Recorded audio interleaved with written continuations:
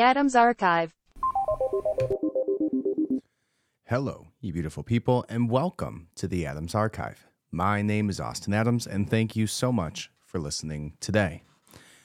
On today's episode, we are going to be discussing the war that has just broken out between Palestinian terrorist group Hamas and Israel. Now, this has been something that I've been sitting on for a few days. I believe the original attack, which happened at a music festival, happened a little over about 5 or so days ago now. And I sat and didn't say a word. And the reason that I did that was because so many people were so quick to call for war. So many people were so quick to give a pretty strong position for something that they likely didn't have historical context on. And I didn't want to be one of those people. I was somewhat familiar with this particular situation in Palestine and the difficulty that was going on there for a while due to the Israel basically, we'll get into the context of it, but to me, it was a hard topic to discuss because so many people were so emotionally charged. And anytime that you see emotions extremely high after a singular event with very little information coming out and immediate calls for war, you have to stop and think, do we or can we trust the organizations that are giving us this information? Can we trust that the people of influence who are calling for war have our best interest in mind, or are they being potentially paid? So when all of that comes up to me, I wasn't educated enough to speak out initially, so I paused. I went dark on social media since this happened until today, and didn't give my opinion that much because it was very heated. But today I will. Today we'll dive into the historical context of the Israeli-Palestinian dispute of territory. We will dive into the religious context of the land that they occupy. We will dive into the current events and the terrorist attacks and the retaliations that are happening between Hamas and Israel. We will address the responses from United States political mainstream politicians and influencers, and we'll question the narrative, as you always should. So today will be a little bit more serious episode, but I appreciate you being here. I value you more than you ever know.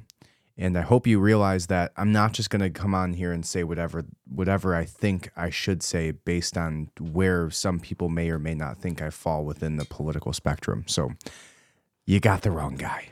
All right. So today we're going to jump into the Palestine and Israel war.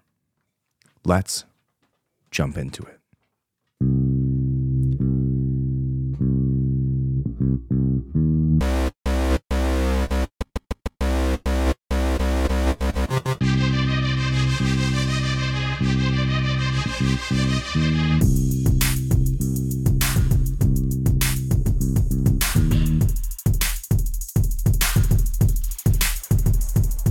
The Adams Archive. So if we realized one thing over the last 4 years, it's that when everybody on social media, everybody on mainstream media, all of the celebrities, all of the political organizations, all of the historically corrupt politicians, all of the same people that were pushing the same things that we knew have been going on for the last 4 years that were not in our best interest, when all of these people are pushing the same narrative, the same talking points, something should be going on in your head, right? When everybody out there is saying the same thing, ringing the same bell over 1 to 2 specific talking points at a singular time, it's time to stop. It's time to question the narrative, and it's time to do your due diligence. And that's what I did, okay? Now, where I'm going to start this podcast off is by giving you the historical context, and not from myself. I'm actually going to pass the microphone to Lex Friedman, who just dropped a podcast today where he discussed some of the historical context. And I want to do this justice. He did a podcast that was 3 hours with Jared Kushner, and they got together, and this was the opening that they had that I thought was pretty concise surrounding what is the actual issues that we are discussing here. All right, so let's go ahead and listen to that, and then we'll walk through some of these articles that I'm seeing or that I pulled up for us here. So here we go. And now, dear friends, here's Jared Kushner. Did a lot of this conversation before the Hamas attack on Israel, and we decided to sit down again and finish the discussion to address the current situation, which is still developing. If I may, allow me to summarize the situation as it stands today. It's morning, Monday, October 9th. On Saturday, October 7th at 6:30 a.m. Israel time, Hamas fired thousands of rockets into southern Israel. The rocket attack served as cover for a multi-pronged infiltration of Israel territory by over 1,000 Hamas militants. This is shortly after, at 7:40 a.m. The Hamas militants went door to door in border towns, killing civilians and taking captives, including women and children. In response to this, Israeli Air Force began carrying out strikes in Gaza, also fighting on the ground in Israel to clear out Hamas militants from Israel territory and preparing to mobilize Israeli troops for a potential ground attack on Hamas in Gaza. Now, of course, this is what it appears to be right now, and this, along with other things, might change because the situation is still developing. The IDF is ordering civilian residents of Gaza to evacuate their homes for their safety. Benjamin Netanyahu declared war in several statements and warned Israelis to brace themselves for a long and difficult war. Just today, Israeli ministers ordered a, quote, complete siege of Gaza, interrupting supplies of electricity, food, water, and fuel from Israel to Gaza. As of now, October 9th, the death toll is over 1,200 people and over 130 hostages taken to Gaza by Hamas. So, as I said, the events are rapidly unfolding, so these numbers will sadly increase. But hopefully our words here can at least in part speak to the timeless underlying currents of the history and, as you write about, the power dynamics of the region. So for people who don't know, Gaza is a 25 miles long, 6 miles wide strip of territory along the Mediterranean Sea. It borders Israel on the east and north and Egypt on the southwest. It's densely populated, about 2.3 million people. And there's been a blockade of Gaza by Israel and Egypt since 2007 when Hamas took power. I could just summarize that Hamas is a Palestinian militant group which rules the Gaza Strip. It originated in 1988 and it came to power in Gaza in 2006. As part of its charter, it's sworn to the destruction of Israel, and it is designated by the United States, European Union, UK, and, of course, Israel as a terrorist group. So given that context, what are your feelings as a human being, and what is your analysis as the former senior advisor to the president under the Trump administration of the current situation in Israel and Gaza? So I think you did an excellent job of summarizing a lot of the context, but watching what's unfolded over the last 48 hours has been truly heartbreaking to see. We're still in the early stages of what's developing, but seeing the images on X of militants, terrorists going door to door with machine guns, gunning down innocent civilians, seeing beheaded Israeli soldiers, seeing young 20-year-olds at a rave, a dance party to celebrate peace, with militants flying in and then shooting machine guns to kill people indiscriminately, seeing young children captive and held prisoner, seeing 80-year-old grandmothers, a Holocaust survivor, also being taken captive. These are just images and actions that we have not seen in this world since 9/11. This is a terror attack on the scale of which we have not seen, and it's been incredibly hard for a lot of people to comprehend. My heart goes out, obviously, to all of the families of the victims, to So what I'm going to look for here is there's a couple spots within this episode that I believe might be of a bit more value to you before we get into listening to everybody else's opinions. I just want the facts, right? So let's go and jump to 10 minutes and 28 seconds in and see what they have to say about the families of those who are held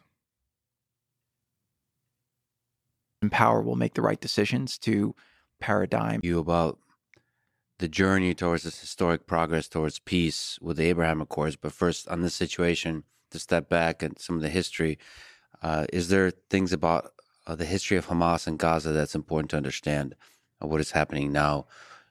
Just your comments, your thoughts, your understanding of Hamas.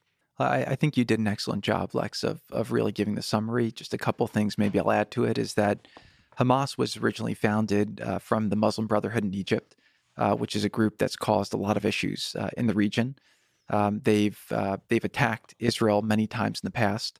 There's a lot of discussion about how Israel is an occupying power. Well, in Gaza in 2005, they withdrew from all the land, and then they say Israel's an apartheid state. Well, Israel then gave governance of the region to the Palestinians. And then what's happened is the Palestinian people's lives have now gone down, not up since then.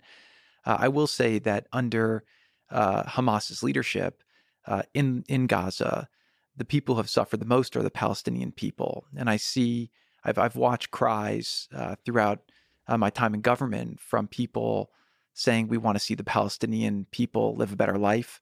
I agree with those people. I think that the Palestinian people in Gaza are essentially hostages. In Gaza, you have basically 2 million people that are being held hostage by 30,000 Hamas terrorists, and that's really the problem. And I would just encourage people to push their attention and energy in this moment and their anger towards Hamas. Those are the people who are killing innocent civilians, who are murdering indiscriminately, and those are the people who. So you can hear him, almost everything that he's speaking to is emotion. He's not kind of, again, this is Jared Kushner, not speaking to the history, right? He was asked the history. He's not speaking to it. So let's jump over here and let's see how this is summarized, where it says, the region known as Palestine has been inhabited by various people over millennia. By the 1800s and the early 1900s, nationalism grew among both Arab Palestinians and Jews. Jews faced persecution in Europe and sought a homeland, leading to the Zionist movement. Many Jews began migrating to Palestine, then part of the Ottoman Empire, and later a British mandate after World War I. The Balfour Declaration, which is very important when we're discussing this, issued by Britain in 1917, expressed support for a national home for the Jewish people in Palestine. This raised concerns among Arab Palestinians about their rights and future in the land. After World War II and the Holocaust, there was increased sympathy for Jewish survivors and greater support for the Jewish state. In 1947, the United Nations approved a partition plan, which proposed dividing Palestine into separate Jewish and Arab states with Jerusalem under international administration. However, tensions escalated, and in 1948, the State of Israel was declared, and Arab states intervened, and the 1948 Arab-Israeli War ensued. So, Israel expanded its territory beyond the UN partition plan, and hundreds of thousands of Palestinians fled or were expelled from their homes. So Israel expanded its territory beyond the UN partition plan, and hundreds of thousands of Palestinians fled or were expelled from their homes. That's where it starts to get complicated, right? Since then, there have been several wars and uprisings. Key events include the 1967 Six-Day War, where Israel captured the West Bank, Gaza Strip, and Sinai Peninsula and Golan Heights. The 1973 Yom Kippur War. Arab states launched an attack on Israel. The 1987 and 2000 intifadas, Palestinian uprisings against Israeli occupation, and then in 1993, the Oslo Accords, which was an attempt at peace establishing Palestinian self-governance in parts of the West Bank and Gaza. So the main issues of the conflict include borders and territory, the status of Jerusalem, considered holy by Jews, Muslims, and Christians, the rights of Palestinian refugees, Israeli settlements within the West Bank, and security concerns from both sides. So that's a really fundamental breakdown. It says attempts at peace have been made, but lasting solutions remain elusive. Both sides have experienced sufferings and losses, and narratives vary based on perspectives. It's a deeply sensitive and multifaceted issue, and we've just scratched the surface. Interesting. So, if we start to break that down, what I think the comparison, right? And this is what my position at this very point is specifically to kind of, my position is to educate myself, right? Everything that we just talked about there is not something that I remember deeply studying, right? It's something that is very, what people use the word nuanced, which is kind of pissing off the people who are just pro-Israel all the way. But it is nuanced, right? It is a complex issue, and there are valid points to both sides. Essentially, what that explained to you is that within Palestine, their land was taken over and declared as Jewish territory by Britain. Then, when Israel became into power in 1947, when they approved the partition plan, right, dividing Palestine into separate Jewish and Arab states, Israel started to push that border closer and closer to Palestine and started to continue pushing out Palestinians. And so that's caused a lot of tension, including the 4 or 5 things that we just discussed. Now, when we look at both sides of the argument, the Israeli perspective is historical and religious connections. So Jews have an ancient historical and religious connection to the land, dating back thousands of years to biblical times. The Jewish diaspora maintained this connection during their long history of persecution. Now, the next part of that is modern Zionism and right to self-determination, this says. Given centuries of persecution culminating in the Holocaust, many Jews believe in the necessity of a Jewish homeland for their safety and self-determination, which, sure, that's maybe understandable, but maybe not at the demise of a completely settled culture, potentially, right? It says legal mandate. Supporters point to the Balfour Declaration and the subsequent League of Nations mandate as international recognition of the Jewish right to establish a homeland in Palestine. And then security concerns. Due to hostile neighbors and multiple wars, Israel emphasizes its right to security. This includes control over certain territories deemed strategic for defense. And then terrorism. Israelis are concerned about attacks on civilians, rightfully, by Palestinian militant groups, underscoring the need for stringent security measures and military responses, right? That's where we've started to hear the words open-air prisons consistently regarding Palestine, basically saying that Palestine or the Gaza Strip has walls built around it, not allowing anybody from the Palestinians to exit those walls. They can't leave their 140-mile strip of land without approval from the Israelis. Or if they try to, apparently there's been many, many responses that were lethal, leading to hundreds, if not thousands of deaths over this time period. So these people feel as if they're imprisoned. They feel as if their land is being encroached upon, that they're being forced out of their homes. And that is why you have these radicalized terrorist groups enacting terrorism. So, when everybody's pushing to say we're pro-Israel or we're pro-Palestine, there's a common denominator that everybody, I believe, agrees on, which is that nobody is pro-Hamas with any sense to them.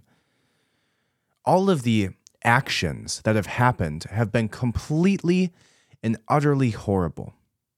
Now, what we get into and what we will get into a little bit later is that it really breaks down to two main events, some of which I have questions around, but we'll get to that in a little bit. Let's look at the Palestinian perspective.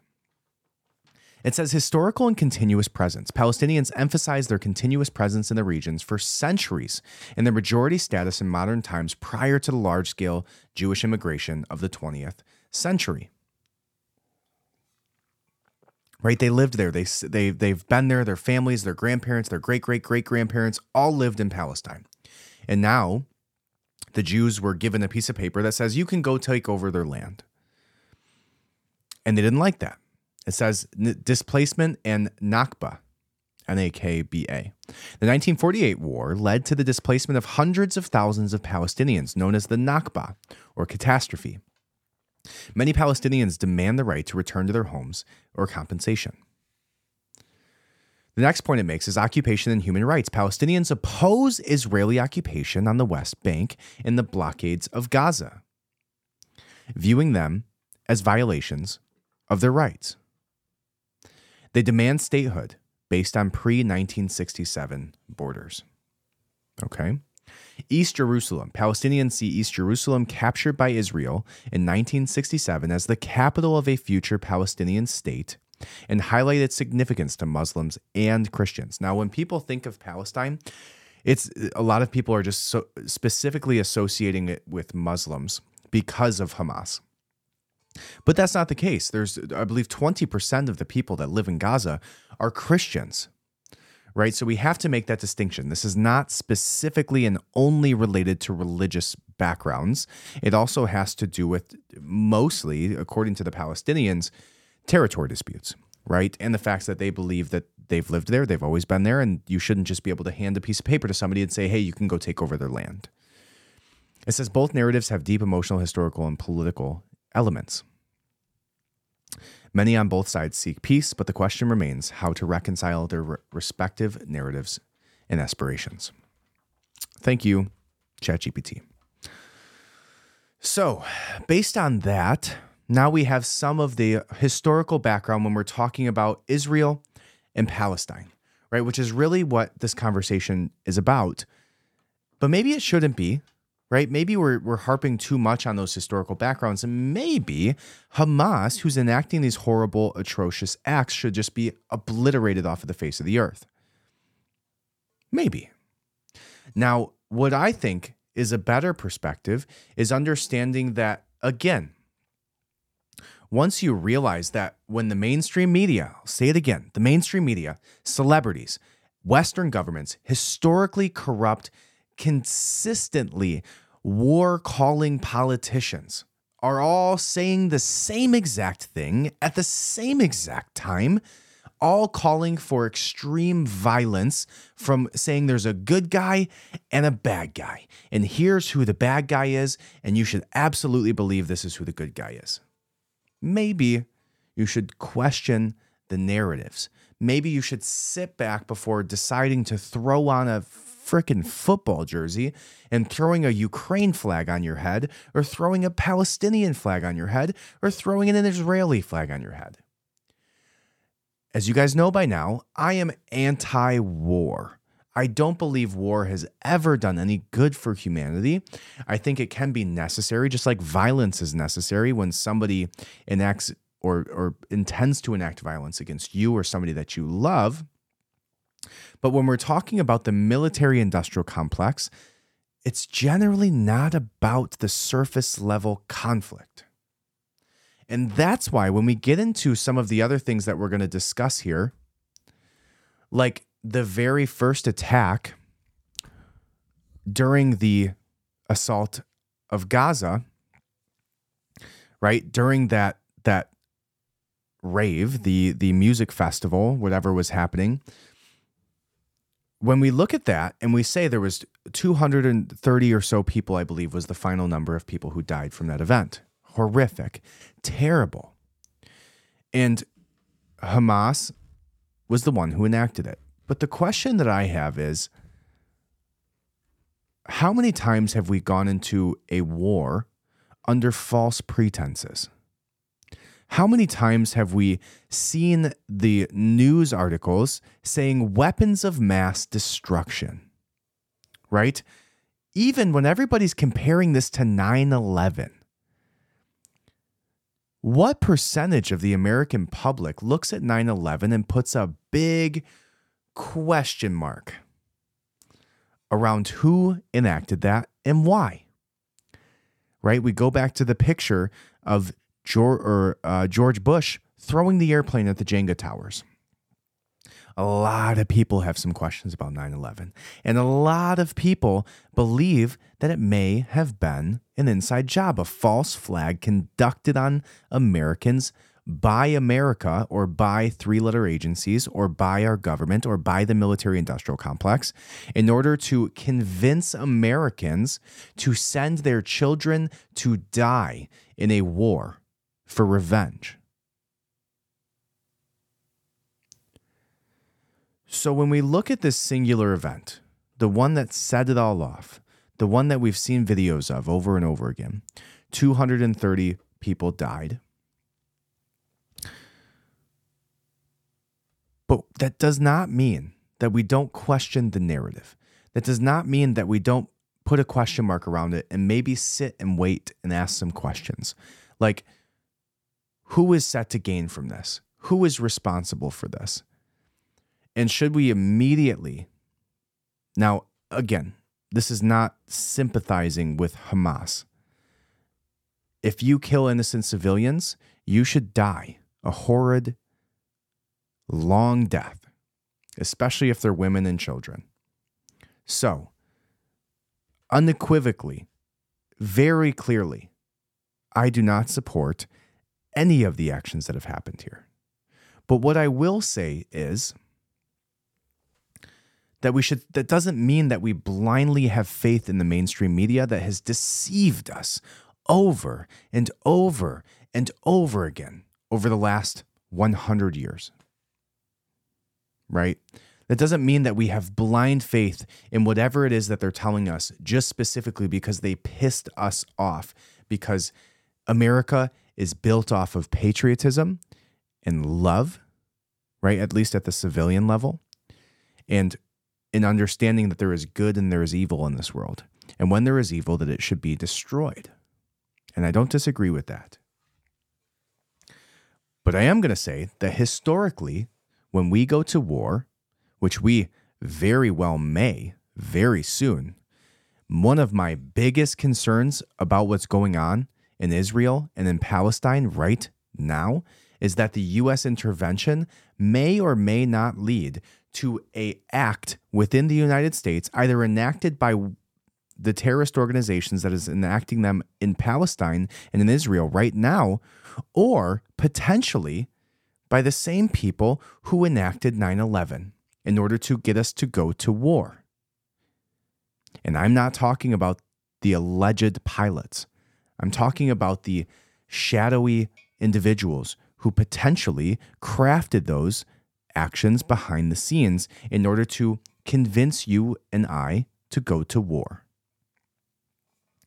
So my concern is, for sure, we very well may have terrorists who crossed our borders while Joe Biden was bumbling and eating ice cream and sniffing young children's hair, that are terrorists, that are here today, that are in our communities, that are calling for acts of war against Americans, who are sitting, waiting, ready to make their move the second they're called upon to do so. One very valid concern. My second concern is that even if that is not the case, it is so easy to enact one act of terrorism under false pretenses as a false flag to convince you and convince I and convince everyone else in the United States that it is in our best interest to immediately engage in this war. And it doesn't just stop there. The second we step in, Iran will step in. right? Guess who was just having a meeting and exchanging handshakes with China just months ago? Palestine. Right? You look at everything that's culminating here, right? You look at the same narrative playing again. That now we very well may be leading ourselves blindly, shouting, asking for a world war, calling for it from the top of our lungs on social media over two events. One being what happened at the music festival, and two, under the fog of war, we have had articles that have come out saying, well, and let's go back. Let's go back to one. One being what happened at the music festival. Now, the Times of Israel said that an Egypt spy chief warned Netanyahu of the Gaza assault and was ignored. Now, the prime minister is actively denying that, but it says Abbas Kamel, the powerful head of Egyptian intelligence, warned Prime Minister Benjamin Netanyahu 10 days before the attack, Ynet reports.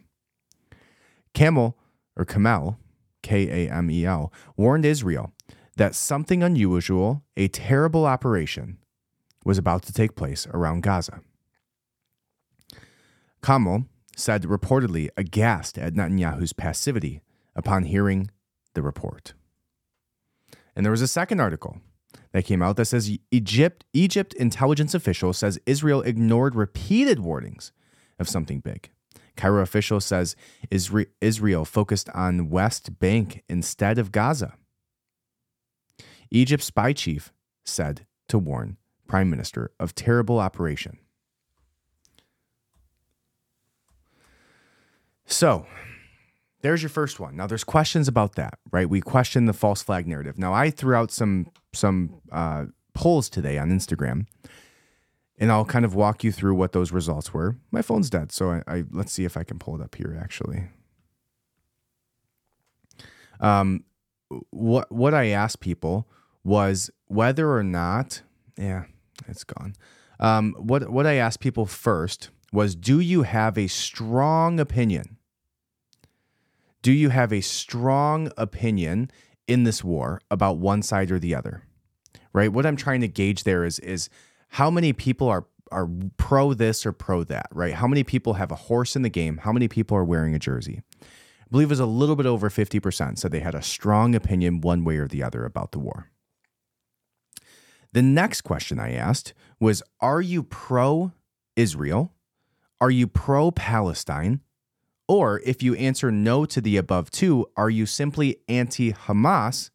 And then are you something else? None of the above. The overwhelming majority, well, it was about 38% said they were pro-Israel. Only about 4% of people said they were pro-Palestine.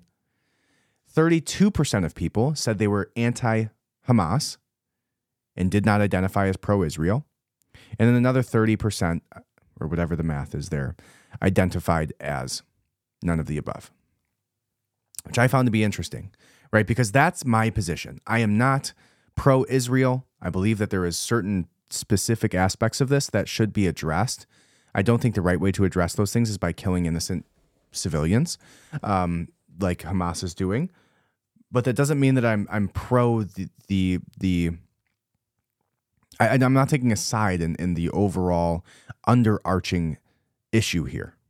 I will absolutely condemn people committing acts of terrorism, but I fall into that category. I'm not pro-Israel. Again, I'll say that. I am not pro-Israel. I'm not pro-Palestine. What I am is anti-terrorism.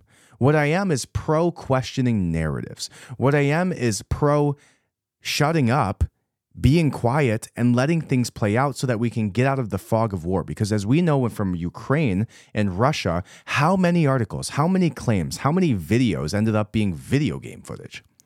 It's like, how much propaganda will the war machine push out in order to convince you to beat the war drum and call your children to war, to enable them to enact a false flag on our own soil, to convince you that it's in our best interest to either spend our tax money or spend our children's blood to go to war with a country 7,000 miles away from us over a territory dispute that we have nothing to do with. They are playing all of our emotions.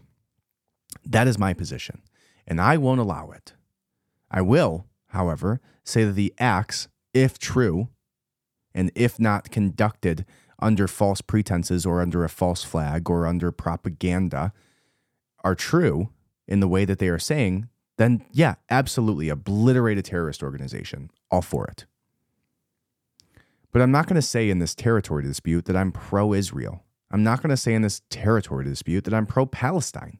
And a good way that I've heard this, a good correlation to this, not a correlation, but a good analogy, was when it comes to the Native Americans and the English settlers, right? It's like if England shows up on your shores and decides to take over all of your land, and you're a Native American, and shove you into these small little settlements with people with machine guns standing around it, saying you can't leave, and also we control your gas, electricity, and water consumption. And then those Indians, being somewhat savage, go and start scalping people as a response. It's like, yeah, maybe don't scalp people, but also maybe don't overthrow people from the land that they've lived on forever and expect no response. It's like there's no good position within the, like, yeah, don't behead people, don't commit acts of terrorism, don't kill civilians and rape women, and also don't displace massive populations via force and imprison them in small locations and expect them not to respond. And that's just such a controversial position to hold right now. And again, I'm open to being wrong. I've been wrong before. You guys know it. And I'll tell you when I'm wrong. But right now, in this territory dispute, in this religious dispute, whether you're on the Jewish side and you say it's a religious, biblical conversation or dispute, and you're on the Palestinian side and saying, hey, dude, I've just fucking lived here for 400 years, 1,000 years. Maybe don't throw me out of my house. It's like, it's all bad. None of it is good. Now, it's really not good to commit acts of terrorism. But again, then you have to go back to questioning the narrative, because why now? Why now is everybody deciding that today is the day that we just accept wholeheartedly everything that is coming out of the mainstream media? Well, CNN said it, so it must be true. Fox News said it, so it must be true. It's like, why now? Why are we deciding today that everything that they say is true when just 3 weeks ago, 2 weeks ago, everything they said was believed to be bullshit? Why are we not questioning narratives when we're being literally emotionally manipulated at the most fundamental and primal level, trying to say that, they're doing this to children and this to women and this to, it's like, yeah, if they are doing that, I agree. Blow them off the face of the earth, as long as you're not also killing women and children in the process. But if we know anything, it's that the media lies. Influencers try to influence, and nobody knows what the fuck they're talking about, usually. Right? So that gets me to the next story. The next story being what came out a day or two ago. There was a journalist who said that when she was leaving an area, and I'll get you the name of her, because I had her pulled up here. Her name is, let's see. Her name, Nicole Zedek, Zedek, for I-24 News. Now, what she reported is that there was 40 babies had been found in Kfar Aza, and some had been beheaded. It's not a war. It's not a battlefield. You see the babies, the mother, the father in their bedrooms, in their protection rooms and how the terrorists killed them.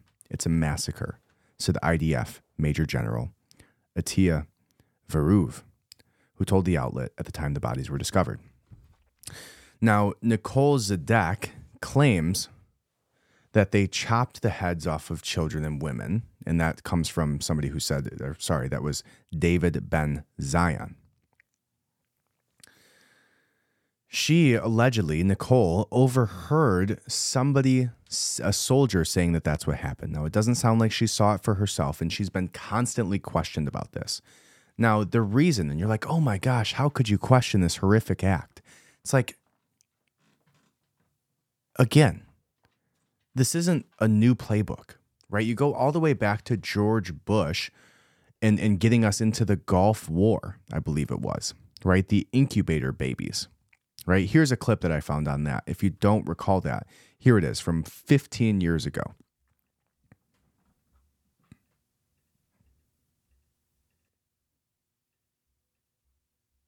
August 2nd, 1990. Iraq attacks Kuwait, claiming the Kuwaitis are slant drilling into Iraq's oil fields. U.S. President George Herbert Walker Bush pushes for a land war against Iraq. But polls show the U.S. public is split 50-50 on that idea. Then comes this eyewitness testimony before a congressional committee from a 15-year-old Kuwaiti girl. The claim is she cannot be identified for fear of reprisals. While I was there, I saw the Iraqi soldiers come into the hospital with guns. They took the babies out of the incubators. Took the incubators and left the children to die on the cold floor. The U.S. public is outraged. The result? Support for land war zooms. It's a turning point.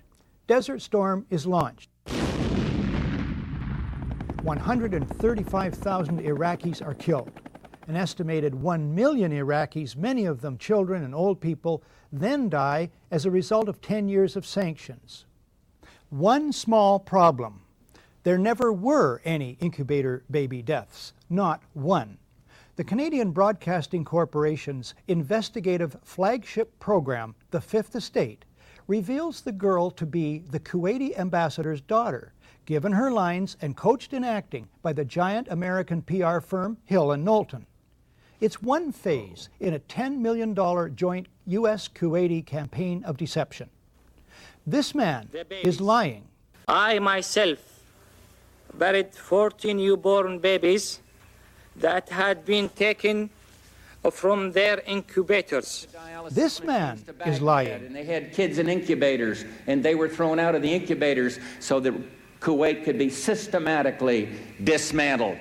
There were a lot of people who participated in a conspiracy. Yes, an out-and-out conspiracy of fake organizations, false documents, fraud, and disinformation.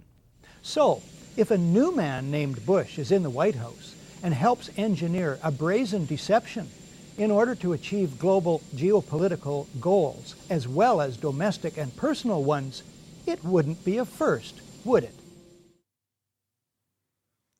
Great question. It wouldn't be a first, would it? So when you understand that that was all built off of a lie, it starts to make the narratives that we're seeing look a lot like a playbook of what went on to get us into previous wars with similar types of organizations. So when I'm saying question everything, I'm not saying that these things aren't true. I'm not saying there's no possibility, because there's horrible people who do horrible things, and we've talked about them before, right? They usually just wear suits and not, garbs.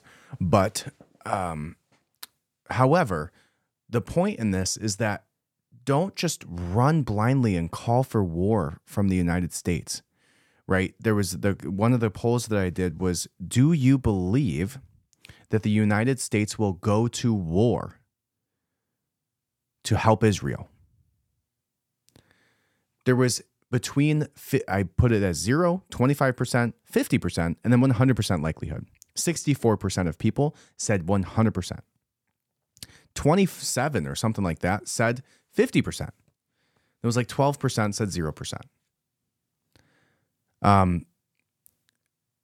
So more than 80% of people think that we're going to get pulled into this war.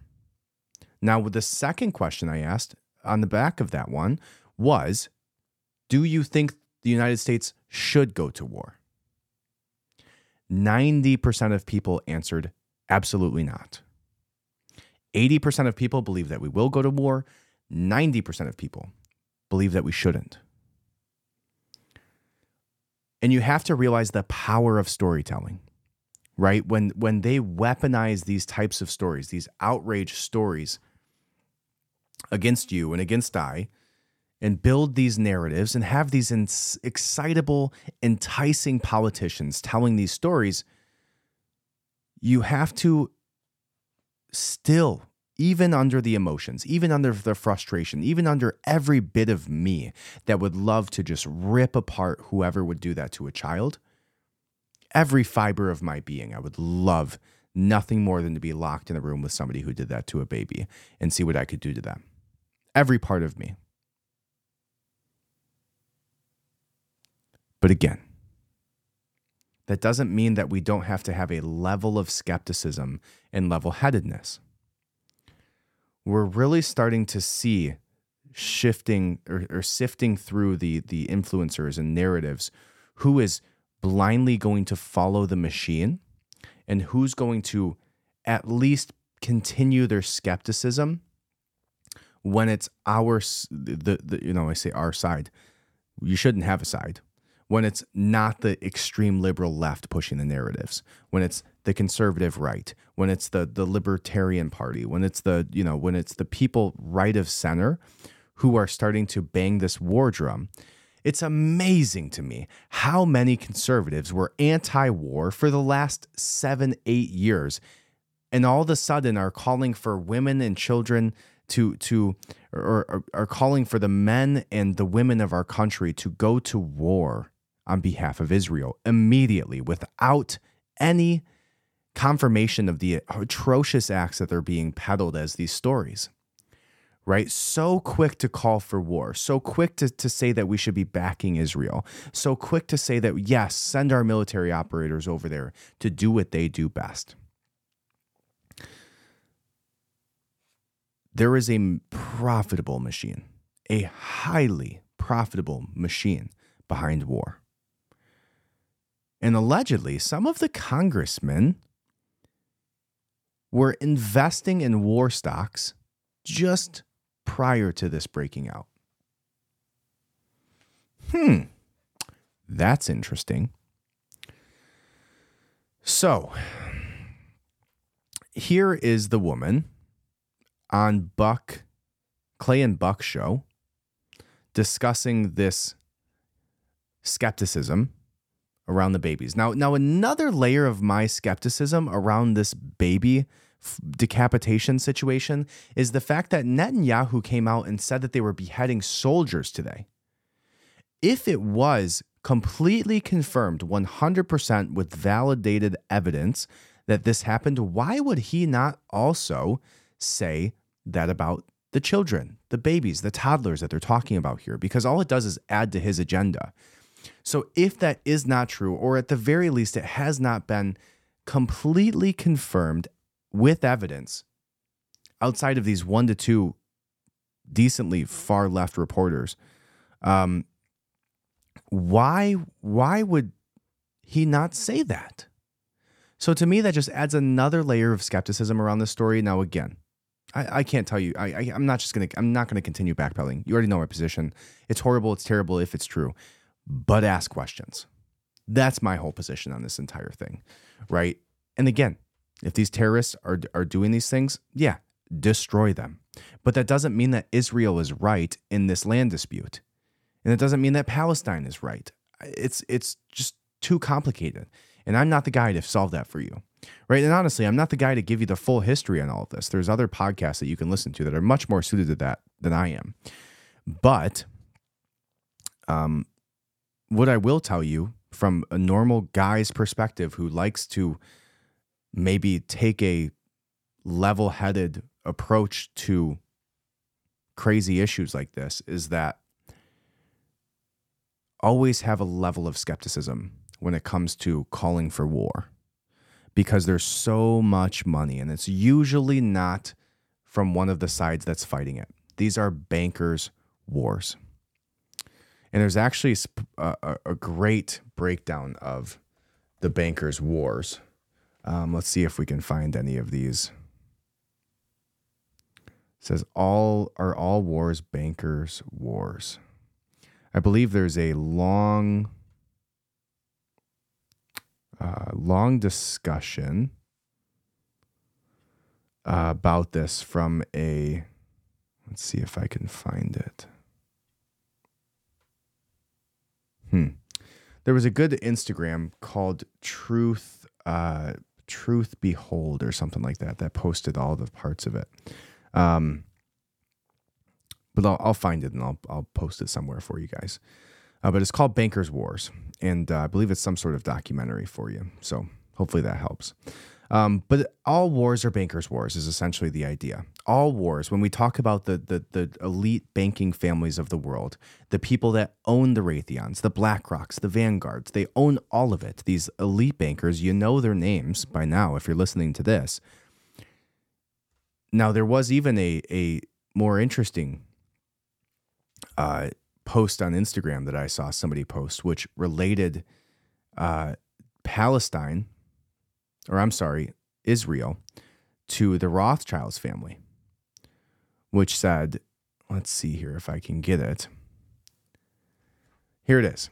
It said, Baron Edmund de Rothschilds, the scion of the Rothschilds family, is the biggest individual stockholder in the Israel Corporation, which has invested roughly half of his $10 million overall in the state. After Edmund's death, his sons James de Rothschilds instructed PICA to transfer most of its land in Israel to the Jewish National Fund, and on December 31st, 1958, PICA agreed to vest its rights to land holdings in Syria and Lebanon to the State of Israel. After Baron de Hirsch died in 1896, the Hirsch-founded Jewish Colonization Association, ICA, started supporting the settlement of Palestine, and Baron Rothschild took an active role in the organization and transferred his Palestinian land holdings as well as 15 million francs to it. In 1970, Bank Kalal, a Rothschild's family business in Israel, increased its business volume by 80% to the amount of 137 million Aira, however you pronounce their finances. Very interesting. Another report that comes from finbold.com says that members of Congress purchased war stocks ahead of the Hamas attack in Israel. Another post that I found interesting. This was by That Patriot Mom on Instagram, stated, problem, reaction, solution, round and round like a hamster wheel. This is the oldest trick in the book into manipulating the masses. There is a reason we are funding both sides of this conflict. And I'll continue with that post in a second because she did a great job. We funded this. We gave Iran $6 billion, right? You want to talk about problems that we should be solving? The problems that we should be solving are not 7,000 miles away from here. The problems that we should be solving are at our borders, maintaining border security so that terrorists don't come here and do the things that these news companies are saying they're doing there. The problems that we should be solving here is the fact that Joe Biden gave $6 billion to Iran, which essentially funded this terrorist campaign, in a prisoner swap, which they gave us no money and an equal amount of prisoners, right? I'm pretty sure I played that clip here. The problems that we should be solving is the fact that we funded and basically essentially created Hamas, just like we did ISIS, just like we did basically all of the other terrorist organizations to go against the larger enemies that we have. In fact, there was let me pull this article up for you guys. An ex-CIA analyst, and this comes from RT.com. An ex-CIA analyst said 100% he is sure that Hamas is using U.S.-supplied weapons. Again, one more time for you. Ex-CIA analyst is 100% sure that Hamas is using U.S. supplied weapons.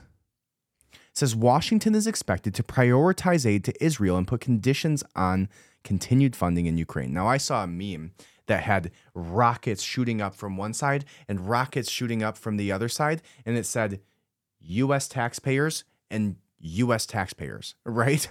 We are literally funding both sides of this war, and there's certain organizations and corporations who put our politicians into power who are profiting off of it. So when you look at a casualty rate of 230 people, 230 people dying for a corporation to make tens, if not hundreds of billions of dollars of your tax dollars, or the silent tax dollars, which is inflation over time because the Fed prints money in order to fund these things because we owe money. We don't have any money, right? So it says Hamas is using U.S. supplied weapons to attack Israel. Even, and I'll pull this up for you, Hamas is using U.S. supplied weapons to attack Israel, even as Washington prepares to step up military aid to West Jerusalem, former CIA analyst Larry Johnson told RT on Monday. He said, it's probably 100% sure that the weapons were supplied by the United States, Johnson opined, O-P-I-N-E-D. Interesting. Is that the act of having an opinion? Huh. New word every day. And you guys are along for the ride to see how much of an idiot I am. Explaining that the only question was whether the Palestinian government's or militant group's weapons had come from U.S. supplies diverted from Ukraine, Afghanistan, or the Palestinian Authority in the West Bank. Noting there were no effective controls on the billions of dollars of arms and military financing funneled from the U.S. to Ukraine in the last 2 years. Johnson observed that even weapons supplied by Israel to Ukraine might have made it back to Hamas via the black market, suggesting the war unfolding in Gaza will tell us how extensive some of these weapons supplies have been.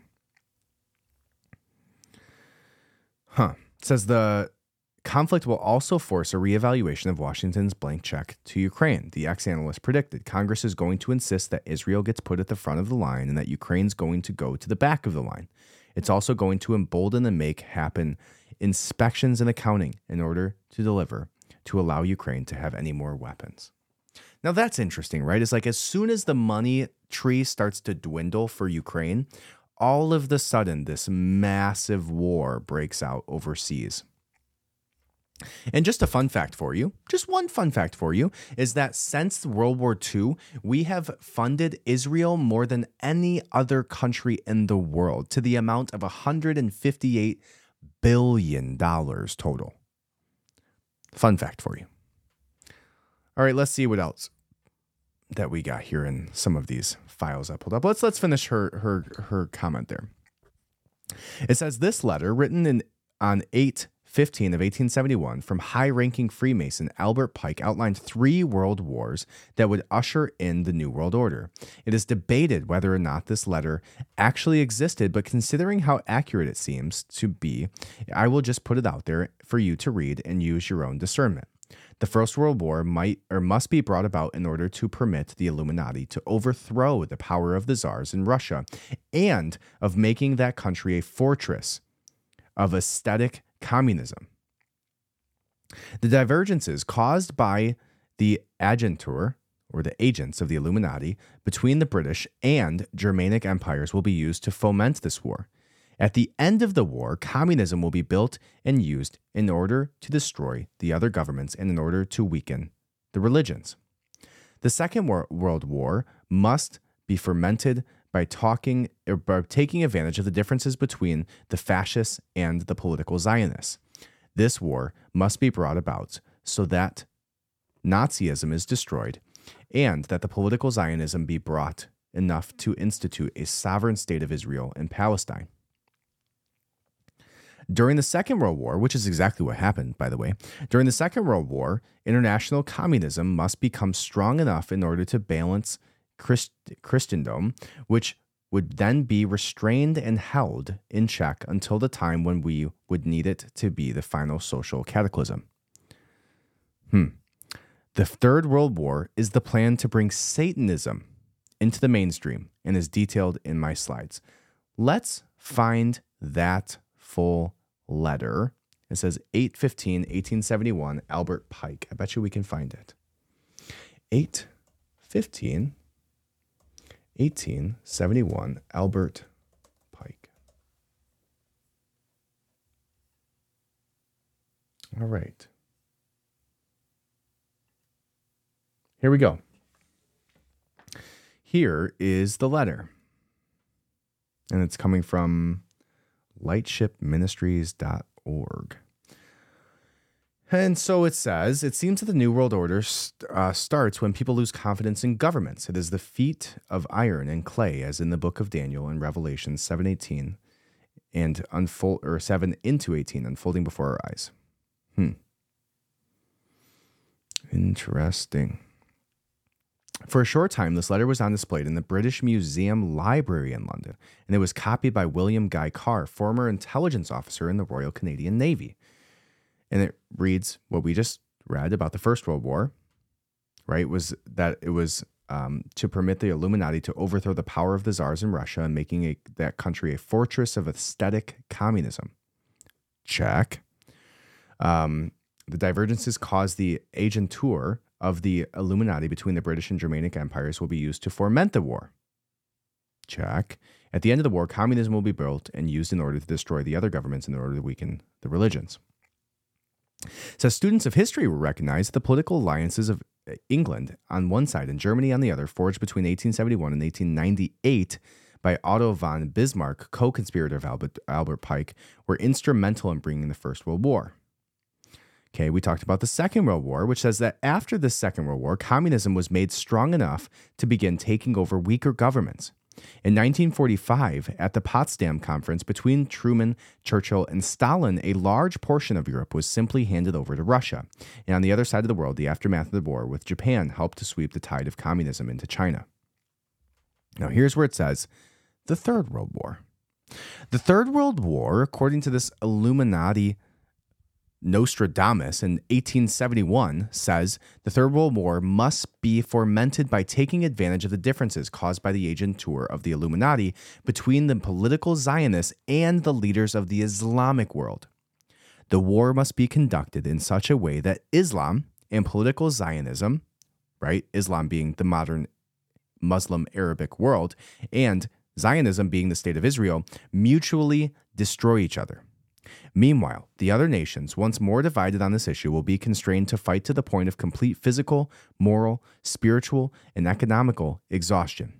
We shall unleash the nihilists and the atheists, and we shall provoke a formidable social cataclysm, which, in all its honor, will show clearly to the nations that the effect of absolute atheism, origin of savagery, and of the most bloody turmoil.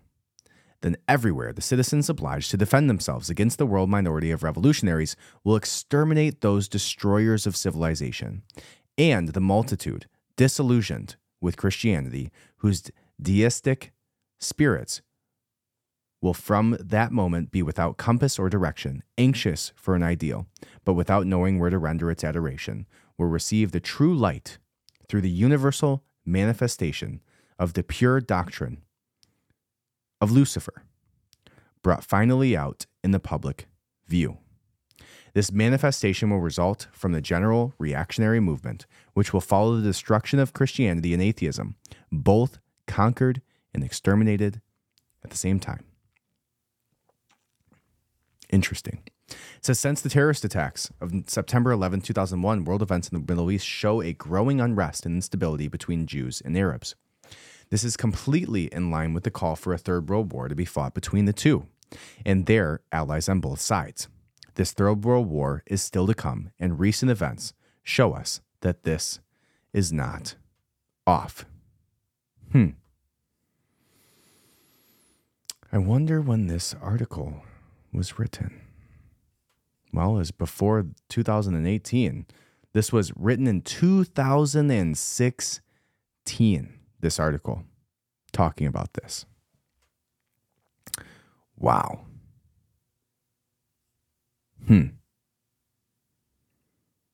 Very interesting. I want to see if we can get a copy of this full writing, because that would be interesting.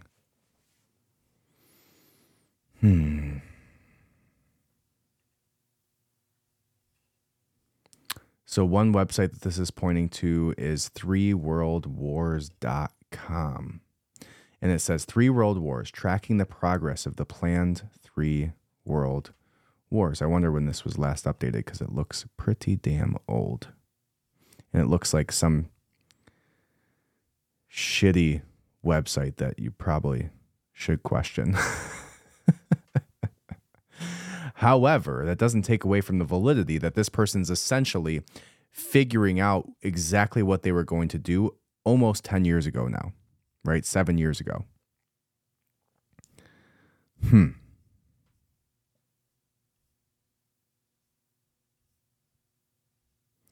An introduction to conspiratorial history. Albert Pike's plan for World War III.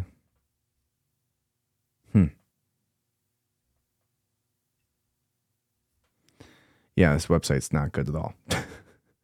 Let's look and see if it at least has the documents. Yeah, this looks better over here a little bit. 3worldwars.com/Albert-Pike2.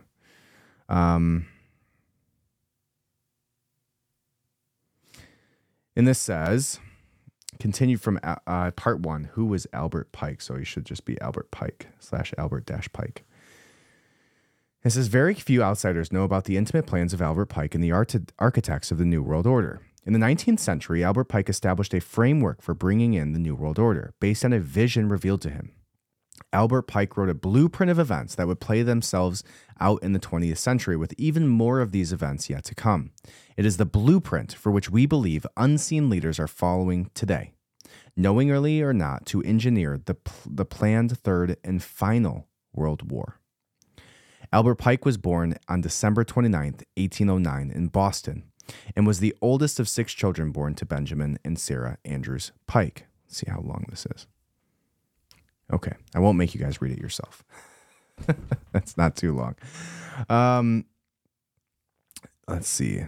Is there anything of value in here? He studied at Harvard and later served as a brigadier general of the Confederate Army after the Civil War. Pike was found guilty of treason and jailed, only to be pardoned by fellow Freemason President Andrew Jackson. Interesting. So there's evidence. In April 22nd, 1866, who met with him the next day at the White House. On June 20th, 1867, Scottish Rite officials conferred upon Johnson the 4th and 32nd Freemasonry degrees, and he later went to Boston to dedicate a Masonic temple. Pike was said to be a genius, able to read and write in 16 different languages, although I cannot find a record anywhere of what those languages were. In addition, he is widely accused of plagiarism, so take that with a pinch of salt. At various stages of his life, he was a poet, philosopher, frontiersman, soldier, humanitarian, and philanthropist.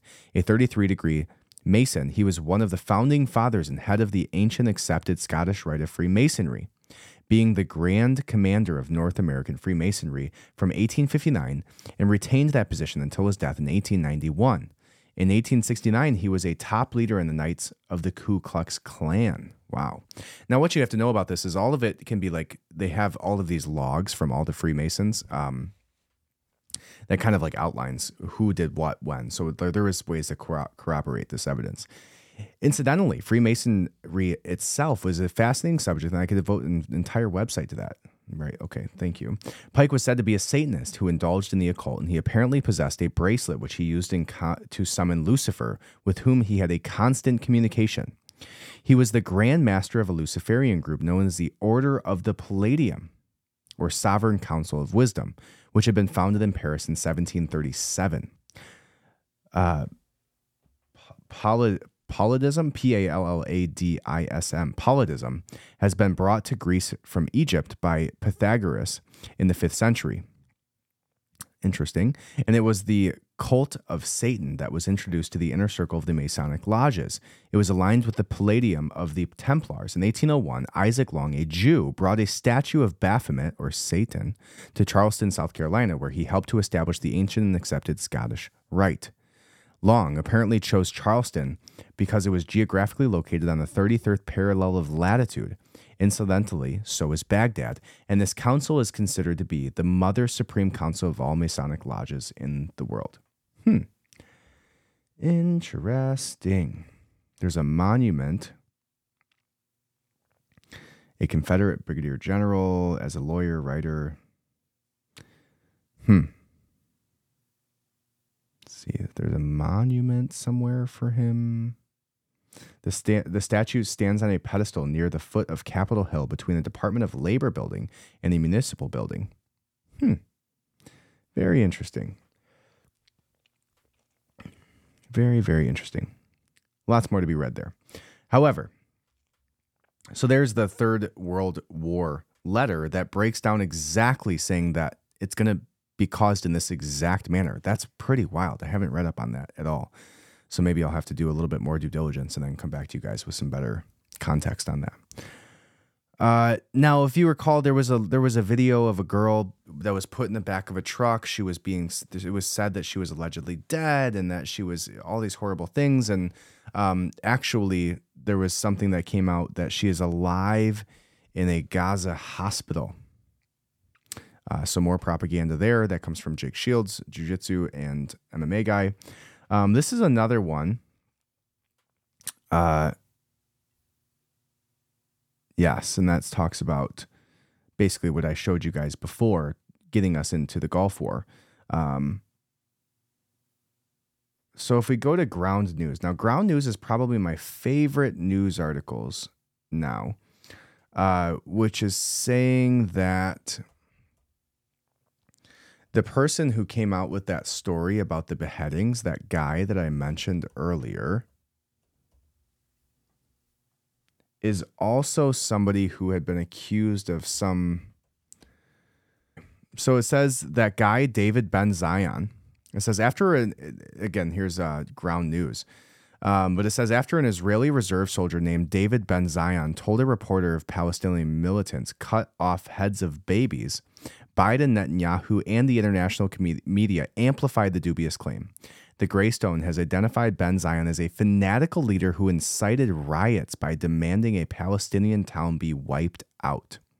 An international outcry erupted when Israel's foreign ministry announced that Palestinian militants had from the besieged Gaza. That's not the full article. But essentially, that's what they're saying, is that he incited a bunch of riots about Palestine prior to this. So again, you have to question the narratives, and that's the moral of the story here, guys. I'm not going to be able to wrap up this whole thing for you in a bow and tell you everything's going to work out. And I'm not going to tell you that I'm right about everything, but what I am telling you is that you should be questioned. You should be questioning everything that's coming out right now. You should not blindly follow any major news media coverage. You should be asking and waiting. And if these things are true and if these people are conducting these acts, I hope they die a horrible death. But that still doesn't mean the underlying conflict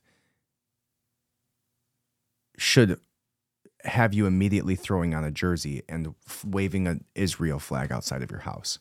I still think that there's bigger problems that we have to solve here today, and that we shouldn't be calling for our children to go to war over this.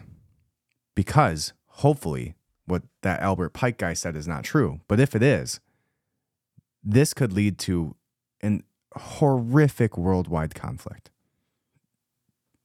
And I hope I'm wrong. But it just seems like everything is working in that direction right now. All right, guys. Thank you so much for letting me vent to you. I appreciate you from the bottom of my heart. Stay safe out there. That's one thing that I would say is just be ready, because some shit could happen at any time. Hamas just called for a worldwide jihad on Friday. We have, there's a bunch of people doing pro-Palestine things in some city in Michigan called Dearborn. Stay vigilant. Keep a gun on you. Know how to use it. Protect yourself. Protect your family, right? Things are getting weird. And they're just getting even worse, right? So, again, love you guys. I appreciate you from the bottom of my heart. Have a wonderful day.